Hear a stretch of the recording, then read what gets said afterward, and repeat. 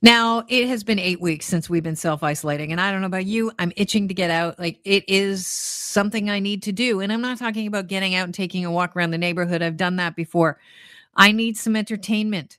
Earlier on, we talked about ways that the Toronto Zoo is adapting. They're going to start drive-through zoo visits as soon as they can. And story today about a Canadian band. You probably have heard of them if you're into the indie scene. July Talk. They have announced that they are going to host a pair of social distance-friendly performances this summer. How are they going to get around social distancing and in the concert venue? They are going to take it out of the usual concert venue. And they've announced that they're going to be performing August 12th and 13th live at a drive-in. The exact location of the drive-in, we don't know yet. The band hasn't released it. Those details are to be announced. But you'll be able to watch the band perform live from the comfort of your car, and they will be piping the live music into your vehicles. So that's a pretty cool concept. We were really looking forward to. We talked about this exhibit that was coming up. It was supposed to open just down the road from Chorus Key here in Toronto, and it involved Van Gogh, and it was experience that would be fully immersive. This started in Paris, and it was supposed to open up on the 1st of May here at the Toronto Star Building. It's the Immersive Van Gogh exhibit. And I was very sad when COVID came along because I thought, well, that's not going to happen. Well, this is one of those if life gives you lemons, make a vodka soda scenario. It is going to become the world's first drive-in digital art exhibit. Here to provide some perspective on how that is going to happen, Svetlana Dvoretsky. Welcome to the show. Thank you very much. Thanks a lot, Thanks. Kelly. Thanks for being here. We had one of you guys on talking about this when it was first being set up, and it was a pretty exciting exhibition. Tell us about the origins of this exhibition, refresh our memories, and then we'll move into how you're going to continue on and make it work during our pandemic. Absolutely. It's my pleasure. Yes, we're very, very excited about finally finding the right place, announcing it, having a fantastic pickup from the crowd. We actually, when we announced it on top of February, we almost instantly sold 20,000 tickets, which is really, really fantastic response from our audience. And we're building up, we're creating all kinds of really interesting things that we can do in the lobby while people waiting afterwards, so on and so forth. And like you said, we're supposed to be open on May 1st, and we know the rest of the history. So while we were undergoing the construction in our place, at certain point we realized we can actually park inside the venue, coming in from the loading dock. And that's what we did when we came to inspect our progress with the construction site.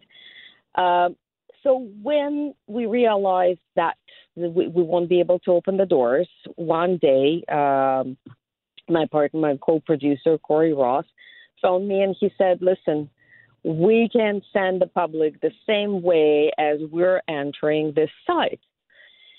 And that was pretty hard to observe at first because, of course, we've created the major entrance, all kinds of, like I said, all kinds of activities even before people could enter the main space and enjoy the exhibit.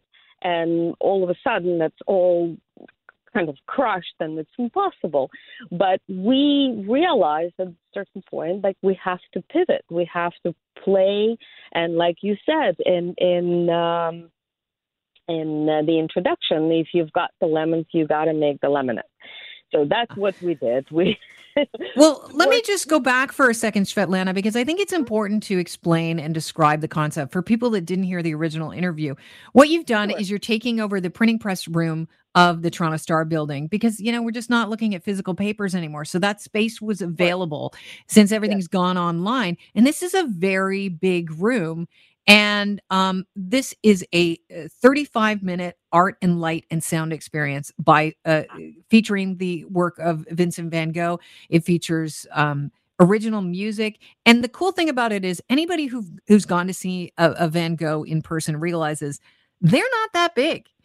In this Yeah, setting, you're projecting Van Goghs on the wall. So you can literally get not only up close to the brushstrokes, but you're immersed.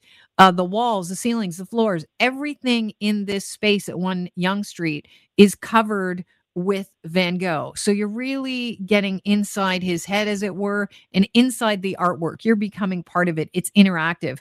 So you're going to do this now. You're changing it. You've pivoted, as you said, June 18th through 28th. You've changed the immersive Van Gogh experience to be the world's first drive-in digital art exhibit. It's called Go by absolutely. Car. How many Yeah. cars are going to be allowed in the Star Building at once?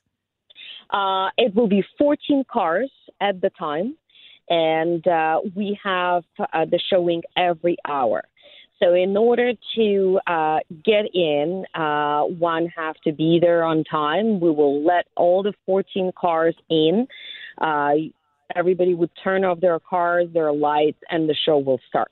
And then after the show finishes, everybody safely exits exits the room, and then the new people come in. And that's how we would have to do it during this sort of the phase one opening time, because this is definitely, we also call it a test drive. Mhm. Because, like you said, it's a first in the world drive-in art exhibit, digital art exhibit. So we will have to see how it goes.